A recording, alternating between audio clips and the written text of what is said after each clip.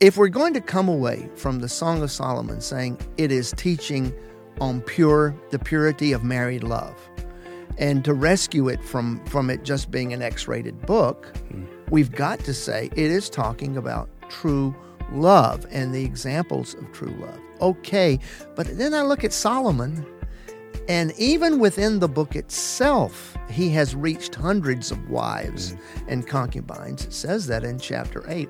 Well, where is the purity of married love?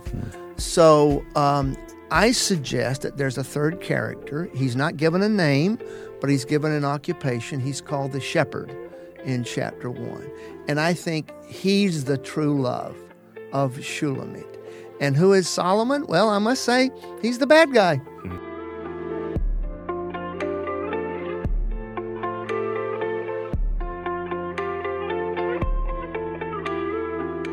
Welcome to Pastor Scholar, Bridging the Gap, examining how academia and the church influence each other. I'm Chris Miller, your moderator. With me, as always, is Dr. Cory Marsh, professor of New Testament at Southern California Seminary, and Pastor Ryan Day of Revolt Bible Church. And joining us today is special guest Dr. William C. Varner, professor of Biblical Languages and Bible Exposition at Masters University in Santa Clarita, California. Dr. Varner has a Master of Divinity and Master of Theology from Biblical Theological Seminary, known today as Missio Seminary in Philadelphia. Additionally, he received a master's degree in Jewish Studies from Dropsy College and holds a doctorate in education from Temple University. He has also authored more than 20 books and over 100 journal and magazine articles. Two of his most recent titles include The Preacher and the Song, a fresh look at Ecclesiastes, which I will hold up for our viewers, as well as a handbook for praying scripture featuring the Legacy Standard Bible. I'll have that as well.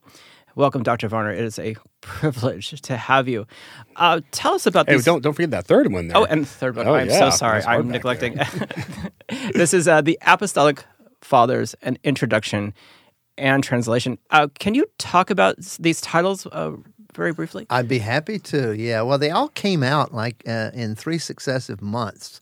I never have published books like that where they just keep coming out. But the prayer book, Handbook for Praying Scripture, came out in January. Okay. And this is one of those books that my wife reminds me of. Honey, could you write a book for the rest of us sometime? Because like academics, a lot of my books are oriented more towards the academy. But this is really oriented towards every believer, praying Scripture. Huh.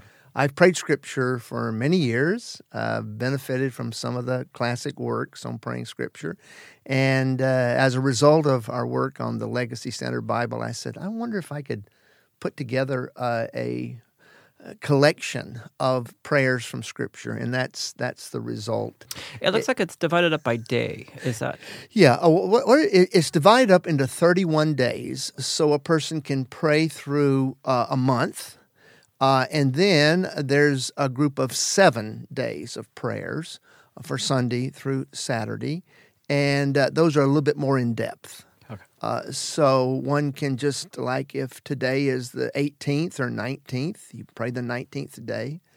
Or if you want to go a little bit more in depth, you can pray on Monday those prayers, or on Thursday, those prayers. So, but it's all Scripture, and I'm careful if I adapt a Scripture, because sometimes Paul says, you ought to pray this, and sometimes I'll adapt that and say, oh, Lord, I'll make it first person.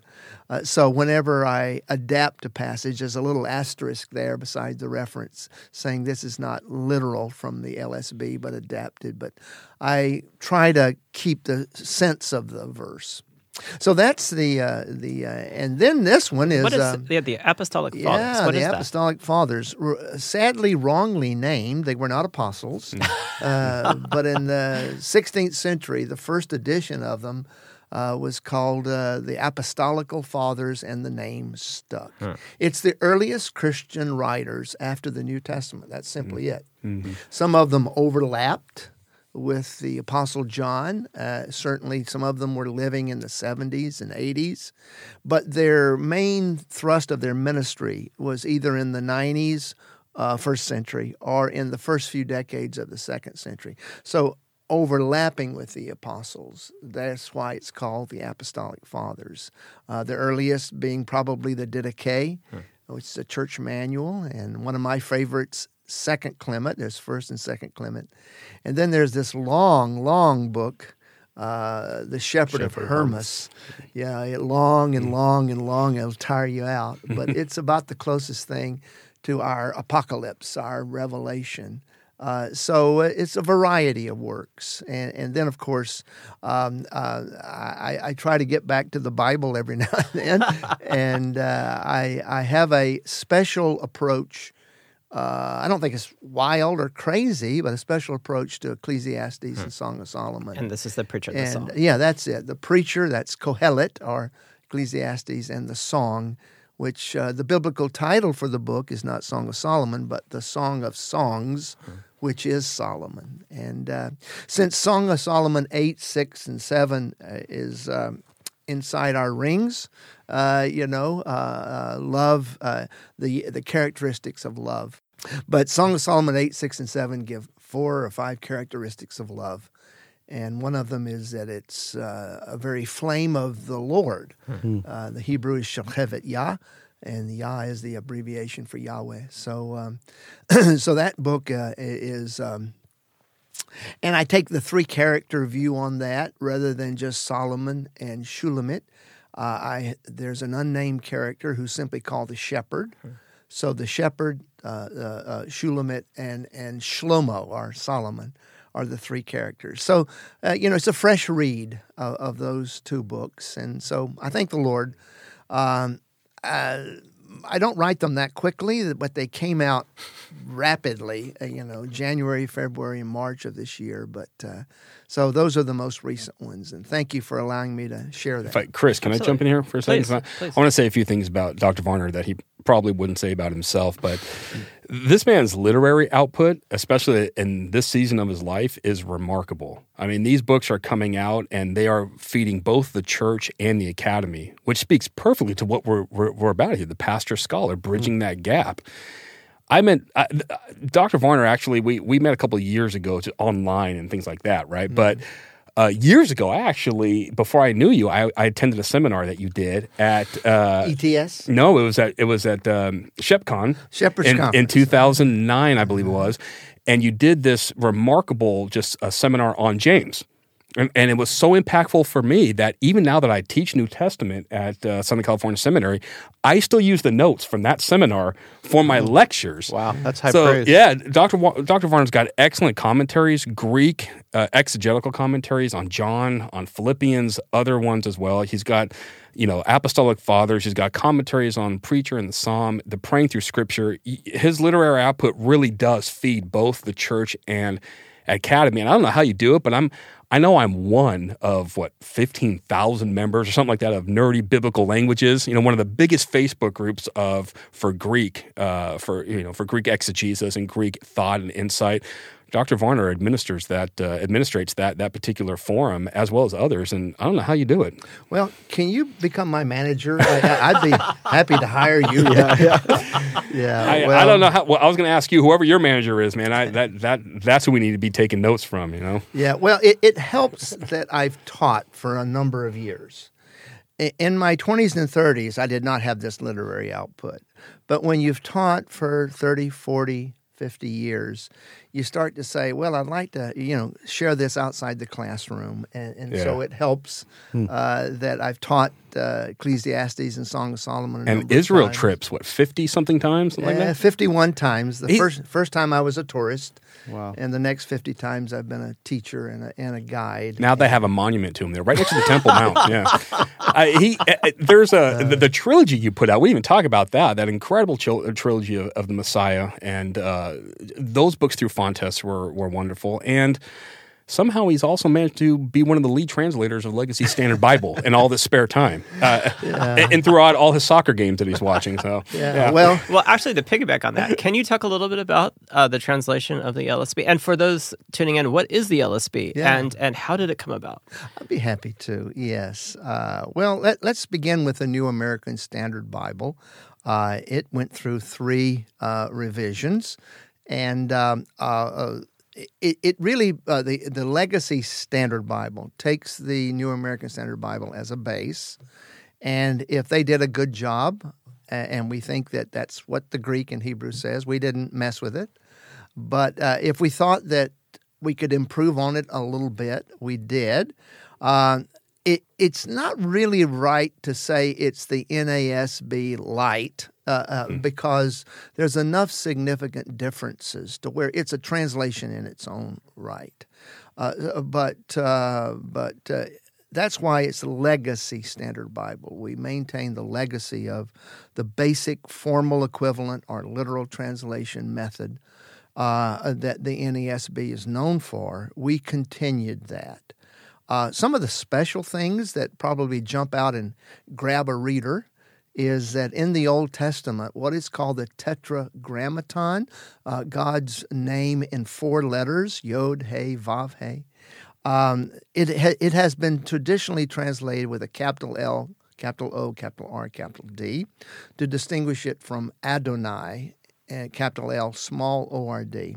But we thought that we should make an effort to translate it or transliterate it as Yahweh. And I know there's a debate. Are we 100% sure that that's what the high priest said when he went into the Holy of Holies? The Jewish tradition was that was the one time a year he would pronounce the sacred name. Are we absolutely sure he said Yahweh? No, we're not absolutely sure, but I think we're sure enough to say, let's translate it as Yahweh. Now there's a bit of a shock treatment for Bible readers who are not used to that. I mean, just think about it. Yahweh is my shepherd; I shall not lack. Well, you know. But yes, but once you get over that shock of reading Yahweh instead of Lord, it is the name. God says that's His name, and I like to think of the Shema. I won't say it in Hebrew, but hear, O Israel, Yahweh, your God, is your God. And you shall love the Yahweh, your God, with all your heart, soul, mind, and strength. And also, that's very, very important. And then there's what's called the Aaronic blessing. May Yahweh bless you and keep you. May Yahweh make His face to shine upon you and be gracious unto you. May Yahweh lift up His face upon you and give you peace. Well, the very next verse says, so shall you, the priests, put my name on the people. So God says it's my name to put it on the people. And we understand all the academic issues involved in that. We really do. But we think it's refreshing. And then when you pray, oh, Yahweh, these familiar texts that we've said Lord for many years, I think it adds a personal relationship to that aspect of praying it as well. So that, and years ago, it was argued very strongly by a number of people that the word doulos in the New Testament, servant, you can be a free person and be a servant and get paid. But doulos has a very strong meaning of slave. Mm-hmm. And I realize the word slave, ring in the Bible that we are slaves, politically it's not really correct. But even some of our African-American brothers who would be very sensitive about that understand that this is not an advocacy of horrible racial slavery. Racial slavery, not at all. But it just means that we don't own ourselves. We belong to God. So when James says, a slave of God and of the Lord Jesus Christ, I belong to Him. He determines my future. So that's just a couple of the features of the LSB that might jump out and grab a person as they're reading. How stunning is that, too? Just when we mentioned James, that here's the brother of the Lord, and he's referring to himself as a slave of God and of Jesus Christ. Yeah. Like, wow. Yeah, I've often said, come on, James, play up the fact that you're a brother of Jesus. Right. And he doesn't. No. He doesn't play up the fact, listen to me, I'm Jesus' brother. I'm Jesus' slave, just like you. And it communicates to me at least. Yeah. So had a wonderful delight of working on we had 6 primary translators. I and Abner Chow worked primarily on the New Testament. Joe Zakevich, professor at Master's Seminary, and Abner worked primarily on the Old Testament. And all of us consulted, like I consulted on the Old Testament. Did we just? I'm looking over there. We happen to have a LSB right there. Who brought that? Do we have an LSB? We actually have them. Yeah, we use it. I think there's actually one here, and you didn't bring it in. No, I didn't. Well, I brought a little LSB New Testament. There you go. Oh, there you go. I think that's Matt's Bible. This takes a long time to do. And if it hadn't been for COVID, we wouldn't have been able to do it. Seriously. Wow. Think of that. We were under the, quote, pandemic, whatever that is defined as, when we were doing the main part of the New Testament. And I remember those sessions because we didn't have live classes at Master's University then, and I'm sitting and we're doing Zoom, and all 6 of us are on Zoom, and we're working through I and them the New Testament, and because we weren't meeting in classes, I think that enabled us to get it done quicker. Now we did have consultants as well, and we sent it out to consultants, and we heard their response. But it was primarily 6 on the translation team that did the heavy duty of the work. So it could have been called the PST, I guess, the pandemic study. Pandemic. I'm not sure how that would sell, but it is. It's the pandemic study Bible, PSB. It just doesn't sound as well, right? Yeah, the pandemic version. Right. Yeah. Might turn some people off, but it might minister to others who are really suffering. You never know. Pandemic Standard Bible. There you go. Yeah. Oh, dear. So that's a little bit about the Legacy Standard Bible. And out of that, of course, came the prayer book. Of course. Wonderful. Because all the texts are taken from the Legacy Standard Bible.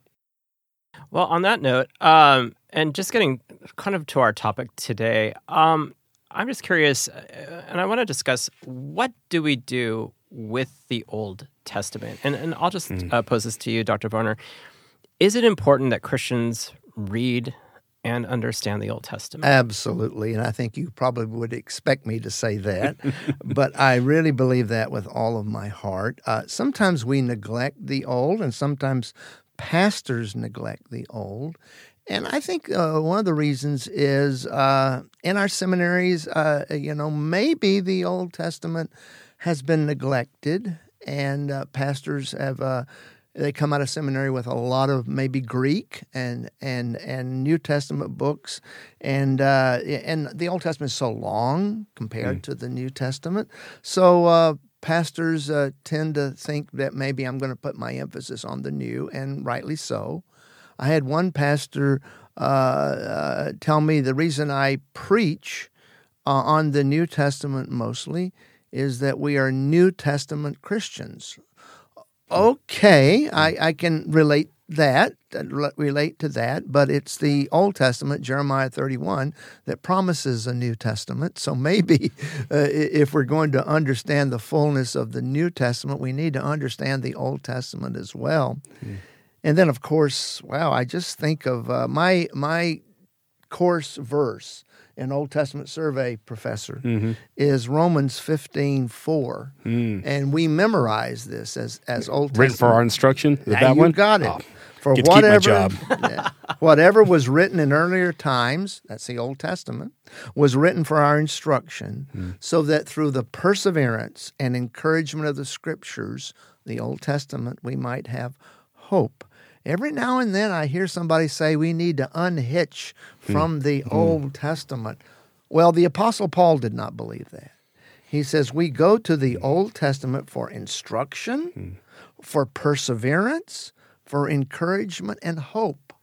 And he was not talking about 1 Corinthians here. He was not talking about the book of Acts here, as wonderful as they are. He's talking about the Old Testament. And when Paul himself said all Scripture is theopneustos, God-breathed, he's talking about the Old Testament scriptures. So, no, we're not going to unhitch ourselves. I don't know how many it is. My scholar friend over here might correct me. Depending on whether you define it as a quotation or an allusion, if you count quotations and allusions to the Old Testament, there's over 1,000 of them in the New Testament. The New Testament writers are constantly drawing on the Old Testament. So and over 300 direct quotations. Quotations. Yeah. And many allusions. Yeah. And so unhitch ourselves? Right. No. I really think that without neglecting the new, of course, a balanced ministry needs to not only be showing the Old Testament in the New Testament, but going back and seeing what Paul said. And we can find encouragement and instruction and hope in those scriptures that he spoke about. Isn't that a great point? If I can jump in real quick. I'm sorry, Ryan, for you to say something. No, go ahead. I was just thinking as you were talking, the Old Testament, there was a time when the Old Testament was God's word without the New Testament. It existed fully sufficient, inerrant, authoritative as God's word, and was not dependent on the New Testament in any sense. Absolutely. That the same can be said for the New Testament. The New Testament has never existed apart from the Old Testament, right? Or as maybe Daniel Block would refer to as the First Testament, Old or New Testament, First, Second Testament. Not a bad idea. Right, I agree. So yeah, I mean, think about that. What like Dr. Varner's saying, when Paul is saying things like all Scripture is inspired, theopneustos, right? God breathed. He's referring to what we would call the Old Testament, and that they were for Timothy to make him wise to salvation, even in Jesus Christ. He's still talking about the Old Testament. He has to be, as the New Testament was still being written. It is remarkable how some could ever say, as Will brought up, to unhitch the Old Testament from the New Testament. Think of all those 1,000 or so allusions and echoes, 300 or so direct quotations. There is absolute continuity between the Old or that First and Second Testament. It is irresponsible for any pastor to say, hey, we are only New Testament believers and let's unhitch that Old Testament. I couldn't think of a more derelict of duty for a pastor to say something like that to people he's training. Yeah, I agree. And I think maybe part of it has to do with maybe even like a census planner view of interpreting the Old Testament quotes in the New Testament rather than taking the Old Testament quotes in the New Testament as contextual. Do you think that has something to do with maybe why there's a desire to unhitch the New Testament from the Old Testament because we're not translating that's a good insight. That's a good insight. Well, we have a fuller sense in the New Testament. So with a fuller sense, we can do away with the Old? No. Let's look and see how the New Testament quotes and uses the Old, and it's far more than a fuller sense. Sometimes it's just plainly literal. And then, of course, you've got prophecy and fulfillment. That's not fuller sense. That's like a virgin shall conceive and bear a son. And Matthew says a virgin shall conceive and bear a son. And that's fulfilled in Miriam. I mean, that's literal. I think that sensus plenior, and I think I understand what the hermeneutics professors are saying when they say that. Can you define that? I'm sorry, sensus plenior. Well, the New Testament gives a fuller sense that is not there in the Old Testament. That's the idea. It's a sensus plenior. It's a fuller sense. Well, we believe it was there. It might be embedded, and it might be you have to dig it out, but it's not hidden from the New Testament reader. The New Testament reader obviously has the privilege of seeing its fulfillment.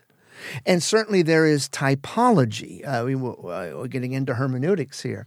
There's typology, but a safe approach to typology is if we stick with what the New Testament says are types in the Old Testament, we're not going to go wrong on the crazy typology. I think of the tabernacle.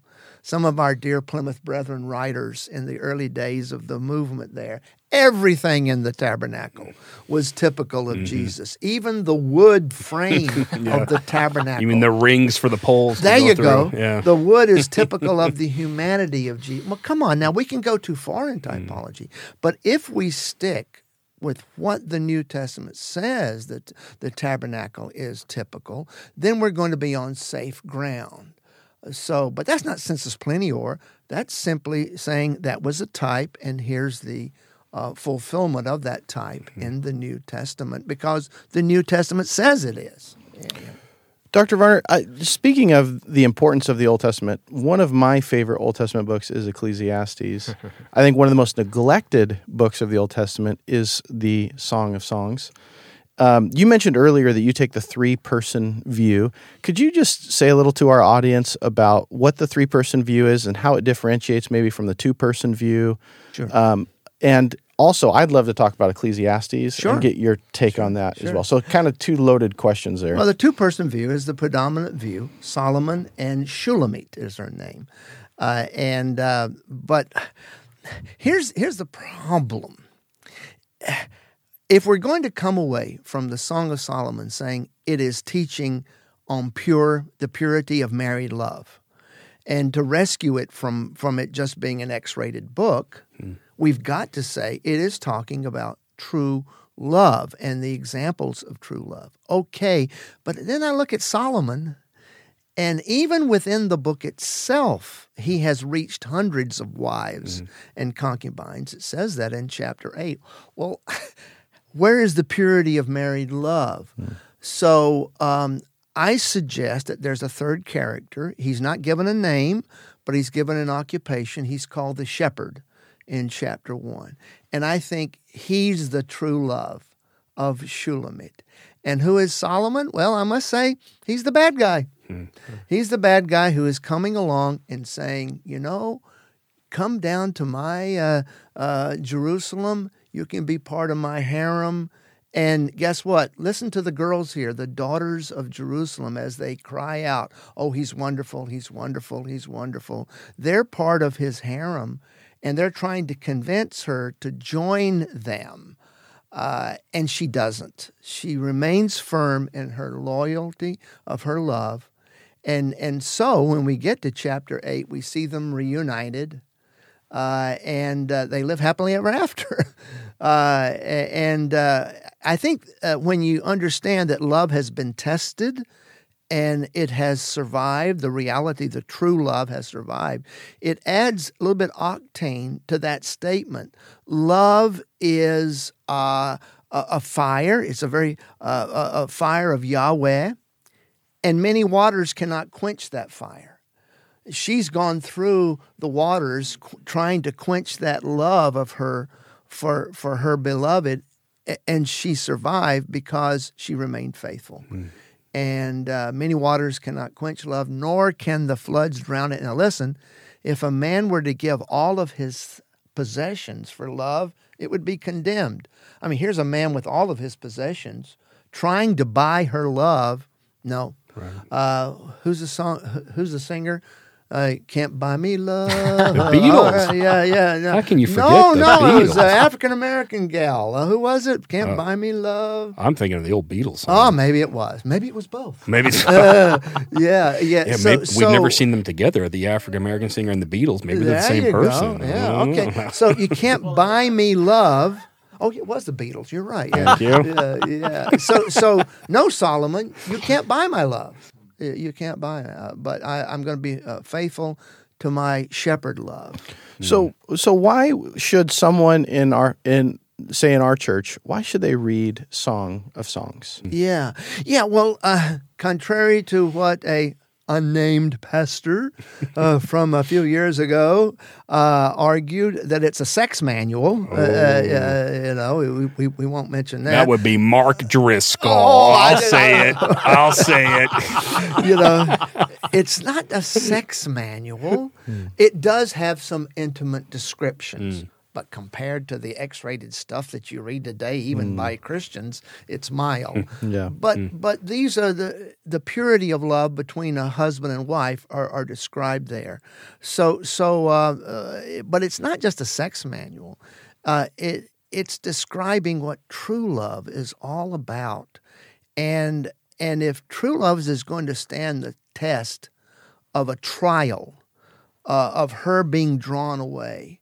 To me, that shows the power of married love. So, no, I think it is. The why, and I'm not the first one to say this, the intimate details that are described in the Song of Solomon are married, a married couple. But she's reflecting on him. He's reflecting on her. And she's saying, you, buddy, Shlomo, cannot buy my love. I'm going to be faithful to my... Now, is there a spiritual message here? Well, wow, you talk about allegory. Allegory. The Christian allegorists in the Middle Ages, what do we Go do? to town with this one. What do we do with this book? He lies between my breasts. What do we do? I mean, these are monks and single guys in the Middle Ages. Yeah, which makes it even weirder if we're going to say that's the church and Jesus. I mean, that's what it is creepy. Jesus is here, and one breast is the Old Testament, and the other breast is the New Testament. Right. So Jesus, we dodged that bullet. Yeah. Wow.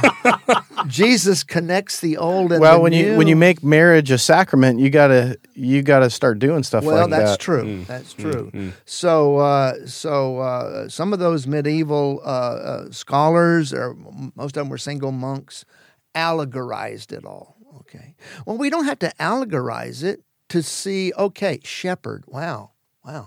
That's amazing that the true love is the shepherd, and our Lord Jesus is the shepherd. My bride, well, in the New Testament, the church is the bride of Christ. So there is, I think, a general typical message to the book without going into all of the details of making it so many types, that Jesus is our shepherd, we are the bride, and there is a world out there that's trying to lure us away from our shepherd. So maybe not allegorical interpretation, Right. but you would say that, there could be a comparison there. Yes, Yeah. typical, without going into the extremes of allegory. Yeah. Great. I'm sorry, Chris, I don't know if you had a question, but I'd love to hear a little bit about Ecclesiastes as well. One of my favorite books. That's my favorite Old Testament book, too. I my first 2 Bible studies I ever taught on my own was James, after the seminar that I first saw you went, right? And that inspired for me teaching a Bible study on James. And the next one was Ecclesiastes. Chris, you were a part. This was years ago. I still have my notes from both the James studies. And Ecclesiastes afterwards. So I'm with you, Ryan. This is my favorite Old Testament book also. Well, my approach to it is not maybe as a radical approach as my approach to the Song of Songs, but I oftentimes, and I use this in preaching, that the key to a house is sometimes hanging near the back door. Whether that's wise or not isn't the issue. But oftentimes at the end of an Old Testament book, there is a key near the back door of the book that can help us to understand the book, like Song of Solomon 8, 6, and 7. Well, the last thing that, and I do believe it's Solomon writing this in his old age, says the words of the wise are like goads and are like nails fixed by a master builder.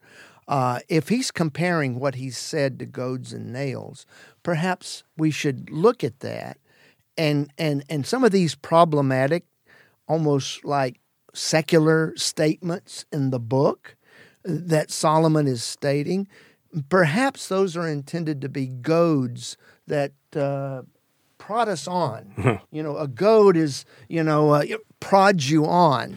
I'm glad we got that on camera. Our special guest just physically assaulted me. Yeah, right. So it's about time somebody right. did. I deserve so it. the goad sort of like goads us on. Vanity of vanities, all is vanity. Keep reading, and you'll get to a nail. Actually, Elohim is a God is mentioned 40 times in the book of Ecclesiastes. This is not a secular book. 40 times. And so if you're reading this and it sounds like he's secular-minded and worldly-minded and everything, just keep reading. He's going to get to a nail. And that nail is where God is mentioned. And remember your Creator in the days of your youth. What a wonderful statement there. But if you read the previous part of that, it's like, life is meaningless like him. But remember God, in your youth. And so read the secular passages or the doubting passages as goads, but then get to a nail and that'll secure it. Mm-hmm. And of course, he ends with a nail, doesn't he? Yep. Fear God and keep His right. commandments, for this The is the whole of man. duty of life. Yeah, whole of man. So that's my approach to it. I don't think it rescues the book. I'm not saying nobody's understood it until I said this.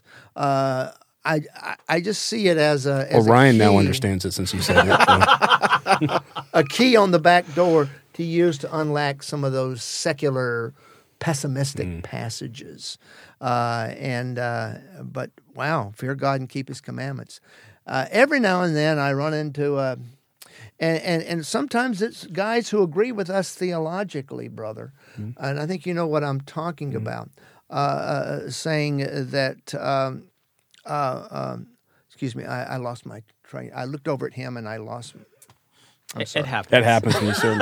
While you're thinking about that, I lost my train of thought. I lose count how many times that happens. It's the worst when it happens in the middle of a lecture. I'll be giving lecture points, and students are staring at me, and in mid-sentence, I'm like, what in the world am I talking about? Oh, I love it when it happens in a sermon because I get to just talk about whatever I wanted to. Well, that's all your sermons. I mean, it happens in each one of them.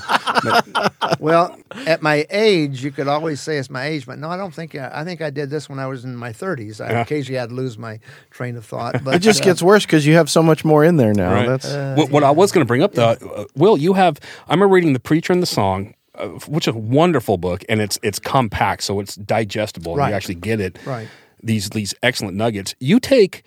I don't know if I'd call it a unique order of Solomon's works, because I'm sure you're not the only one to say it. But the general consensus, and correct me if I'm wrong here, is that Solomon would have written Song of Songs first, maybe in his more passionate days, with his 1,000 harem. I mean, he makes Gene Simmons of Kiss look like, like a monk. This guy is just like, he's the ultimate playboy.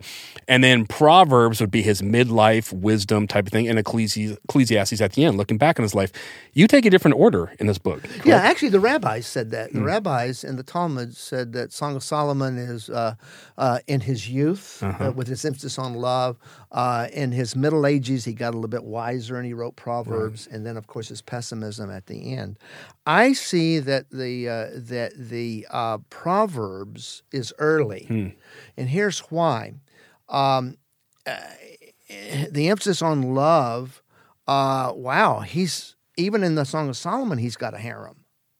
And yet you read in 1 Kings, evidently he starts well. But then you get to chapter 11, he starts amassing this harem. So I suggest that when he was younger, he was wise. 1 Kings says that. You don't have to get to be old, Solomon. He was wise when he was young.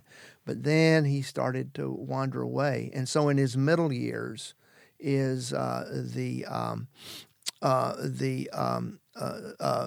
Song of Solomon, where he's starting to get feisty, and then of course Ecclesiastes or Kohelet in his old age. So I think that's the chronological. I don't think I ever. No, you said it goes. There's some rabbis that teach that.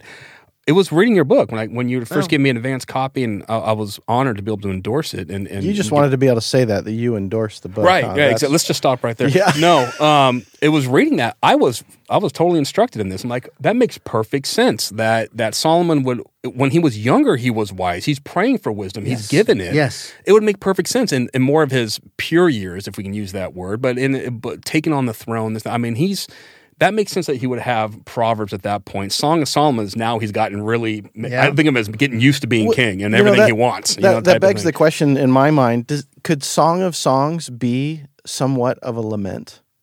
Meaning, as he's now aged and he's looked back and he was wise earlier and he's older and he's looking back and he's thinking to himself, man, I miss love. And I Pastor, saw it you've play got out. an insight there that I think I should have put in the book. I like that. Just as Ecclesiastes says, I tried this and failed. I tried. People say, well, how can Solomon write a book in which he's not the hero? Good question. That is the biggest objection to my view. He's writing about himself and criticizing himself and saying, I tried to get her and I was unsuccessful. Yes, it is. because I've learned. I'll do that with in my sermons. I'll tell my people sometimes, hey, I've blown this. Yeah. Don't do it. Yeah. So look, I tried this, and I tried to talk her into joining my harem, and she didn't. And I've learned. Maybe it is a mini confession. I like that. I appreciate you saying that. I'd be happy to endorse the next edition. You're going to keep my endorsement on there, right? I mean, you can put a footnote to Ryan in there somewhere. Good. Well, just that's a good point, man. In discussing all this, I mean, there's so much rich truth. What are churches missing? Look what churches are missing out on when preachers do not teach the Old Testament. I mean, just in our discussion alone of Song of Songs and Ecclesiastes. In defense of those dear brothers, they say, well, Ecclesiastes is hard. Song of Solomon, what do I do with it? I'll get to that later. Let's go to Romans or John or something like that. I'm not. The next pastor could take that one. Yeah, right. I'm not justifying it. church. I'm trying to say, that maybe they're saying, I'll get to that later. Let's go to John 3. So I understand where they are. But maybe there's something there that's not only good to know, but it'll preach, as the Southern boy said. That'll preach.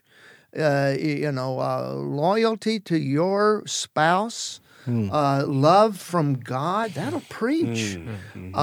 Foolish endeavors, wine, women, and song are not going to bring success, Ecclesiastes, but fearing God and His commandments, wow, that'll preach. And so we need to see it not just as an intellectual exercise as to how to interpret the books, but they become very preachable in these approaches. Can I, going back a little to Ecclesiastes, what would you say to the undiscerning reader of Ecclesiastes that reads Ecclesiastes and grabs hold of a verse and thinks, oh, it's in the Bible, that's a great verse, God desires me to be happy, like Ecclesiastes 3:12, and so I'm going to put that on social media and say, look, it's in the Bible, God's desire for me is to be happy in whatever my heart desires. What counsel would you give as it relates to reading Ecclesiastes for your average layperson? When I teach Ecclesiastes, I mention the Byrds, Byrds. The band? The group? The band. They made a song that's almost word for word from Ecclesiastes. Oh, right. Yeah. A time for this, a time for that, a time for this, a time for that, a time for this, a time to love, and a time to hate. And then when it gets to a time for peace, then they say, oh, I pray God, I pray that it's not too late. In the height of the anti-war movement, the Byrds, it was actually voted, I don't know if it'd be voted today, but it was voted 2 decades ago as the most popular song to come out of the peace movement in the 1960s. Lifted right out of Ecclesiastes 3. Right out of Ecclesiastes. So I think Ecclesiastes is more than that, of course, but you can see how it has a fascination with people. And of course, youth preachers, remember God in the days of your youth. So it has had an appeal, but people just didn't know what to do with those negative passages. And I think that's why a study of the whole book, with that key on the back door, locking goads and nails, can recapture the entire book and not just leave it for the Byrds to sing a folk song. Yeah, as great as the song it was. Absolutely. What do you think of? We oftentimes, I guess, maybe pinpoint the birth of philosophy in Western Europe. Not Europe, but what I'm saying, back to Thales and Socrates and Plato and these great thinkers in the Western Hemisphere. I tend to look at Ecclesiastes as the first philosophical book. And if that's the case, then we have an inspired philosophy in that these other thinkers may have been, influenced by some of the themes in this, such as vanity. Everything is aspects of life are useless type of thing, which is totally Platonic in so many different ways. I just say amen to that. I can't add to that. It's wonderful. Right. Yeah. Well, let's just stop there then. Yeah. We don't. I got my blur back on the book. I got Ryan off that and put me in my back. We don't have to look to the Greek philosophers about Sophos and Sophia and wisdom. Here's wisdom right within the Hebrew Scriptures was 1,000 years Amen. before Socrates, Plato, and Aristotle. Yeah, well said. What is your observation and teaching at Masters University? Students entering today, what is their level of biblical literacy when it comes to the Old Testament? Do you find students today, have they read it? Are they familiar with it? What? Yes, they know Psalm 23. Okay. They have it tattooed on their back somewhere. Yes, they know Psalm 23. It's abysmal, their lack of understanding. Is it all their fault, or could it be in the pulpit or in the Sunday school classes where these have not been taught? I oftentimes have one girl in class of 90. I'll ask some vague question on the Old Testament, and this girl raises her hand and she nails it. She nails it. I said, "You were homeschooled, right?" And she said, "Yes." And she was, huh? Wow. She was homeschooled. So this one girl who was homeschooled knew the answer. But so many of the kids, Sunday school, and they just haven't, they do not know the Old Testament. Maybe David, his sling and Goliath. Okay, they know that, but the knowledge is abysmally poor of our kids coming out. Sometimes even Christian school kids, so it doesn't mean that they're fully knowledgeable. But no, our freshmen today at Masters University need a course in Old Testament survey. They do. What about, to pick up on Chris's questions, what about seminary students? Do you find that seminary students are coming in you've been doing this for 40, 50 years. Yes. Have you seen that there is a lack of biblical literacy? Absolutely. The more years into this versus when you first started? Absolutely. The seminary students have changed over the years. In my years, I went to seminary in 1969. Most guys came out of college, and it wasn't always Bible majors. They came out of college right into seminary.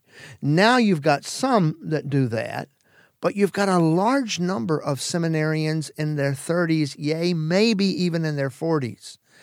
Right. They graduated, they got a job, then God called them into the ministry, and after 10, 15 years working a secular job, they go to seminary. Now, yes, they come without, maybe a undergrad Bible major. That may be true, but they are highly motivated because they've made a sacrificial decision to grab their wife and sometimes their kids and uproot, leave a career, and come to seminary. So they're highly motivated to be in seminary, but they don't always bring a biblical understanding.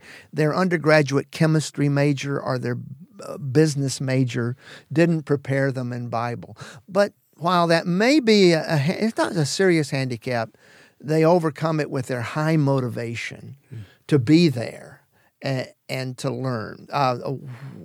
They don't bring a particular skill in languages. The older you get, the harder it is to acquire a new language, and that includes Greek and Hebrew. So even though you may be in your mid-30s, it's harder for a guy in his mid-30s to get Greek and Hebrew than a guy who's 22 years old right out of college. So highly motivated, but maybe harder to get the languages. And we do believe that the languages are very, very important. It's one of the glad you said that. It's one of the we share an affinity with Southern California Seminary and Masters University and Master Seminary as well. Absolutely. And that's where we uphold the biblical languages. Absolutely. And when other seminaries and schools, they want behinds in the seats. They need those students there. So one of the more attractive ways of doing that is cut the credit amounts out, and guess what gets cut out with those credits? The language courses, because those are, for what Dr. Varner just said, it is generally hard when you're older to learn these things, and it's intimidating. Come to find out, actually, you can learn it pretty well, and especially if you have a good professor. But still, and there's so many good resources out there to help you learn. But when you cut out the languages, the original languages, you might get more people in your school, but they're less educated on a level that should have been and used to be required of even of a basic pastor. Your pastoral ministry is massively huge. You know, pastors were expected to know something of the original Greek and the original Hebrew, you know? And so when you're actually cutting these classes out, you're getting not only more biblically illiterate graduates, or at least them coming in for it, but then you're also you're producing more biblically illiterate pastors behind the pulpit that aren't able to work with the languages that they should have been getting in seminary. No, yeah, I mean, this could be a discussion for another time, but I think I'm an example of an older guy. I do have an undergrad in Bible that prepared me, but I came from a church tradition that didn't, encourage going to seminary. You know, you don't need seminary and all that good stuff. Where'd you go? Moody Bible Institute? No, I'm not real proud of I went to Hope International University. I spent my time in the early 2000s battling open theism. So that was it was a formative time for me because I learned a lot about, it was kind of all the rage back then and the emergent church and all that good stuff. So, but I had enough discernment and enough Bible in me to know that what I was hearing was not good. I hear you. On the biblical languages, though, I've taken only a few Greek classes, and I know enough to use the resources well. But you've said to me repeatedly, and it's been a good encouragement, so I'm going back to invest more time in that. And you've said to me, yeah, but you can't criticize them. You're at the mercy of the tools. And that's really true. In theological areas, I feel I can be more of a critic and more discerning in some of those things. But as more and more pastors are just getting MAs and they're neglecting the MDiv and the languages, I think that the end net result is, and what scares me, what my desire to go back and learn more, is so that I can be more discerning and I'm not so much held captive by the tools on some of the more critical areas. There's some good resources out there as well. I recently did a podcast with the founder of Biblingo, and if you want to sharpen up your Greek and Hebrew, there are programs that will help you in that regard. No, you are probably not going to be the scholar that you could have if you'd had 3 or 4 years of undergraduate Greek. I understand that. But at least you're making an effort. And also, you can know enough to where you can critically evaluate a commentary instead of just automatically accepting it. So there's never too late for languages. I mean, Spurgeon didn't go to seminary. He didn't even go to college. Oh, well, that justifies... No. Spurgeon but he founded a college. Spurgeon knew Greek. He knew Greek and he learned Hebrew because that was the education of his day, even from a Baptist family like himself. He knew Greek even though he didn't go to Cambridge and the other institutions. So it's a little bit different. Yeah, well, Spurgeon didn't. He knew Greek, and you can see that in his preaching that he knew Greek. He knew he had a workable That's right. knowledge of the language without a doubt. One of my favorite quotes, because I teach New Testament Greek as well, just like you do in the seminary. A.T. Robertson, the great Greek grammarian of the 20th century, Southern Baptist, he had this wonderful quote. The Greek New Testament is the New Testament. All else is translation. Good. Well it's like, put. and so our translations are wonderful for the most part, but there's always going to be that little veil there, that the original languages will just, when you're interacting with the original language, you sort of maybe have a more authoritative stance to be able to stand and preach what you're preaching, as opposed to just taking what someone else has said and you're hoping that they're correct with that Hebrew or Greek knowledge, but you have no authority to even question it. And so all you can do is just kind of pass it on. But when you have some type of workable language of the New Testament, it's something about you're digging into actual God's inspired word. The English wasn't inspired. It wasn't theopneustos. The original Hebrew and Aramaic and Koine Greek was. That is the scriptures. I recently wrote an introductory first chapter added to A.T. Robertson's wonderful little commentary on James. I was asked to do it. Fontes Press is publishing it. And as I worked through this super classical Greek scholar, A.T. Robertson, I was struck by the fact that he had a pastoral heart, and as he commented on the Greek of James, he made the transition to the message of James to our lives. I recently made a, shall I say it, pilgrimage to Louisville.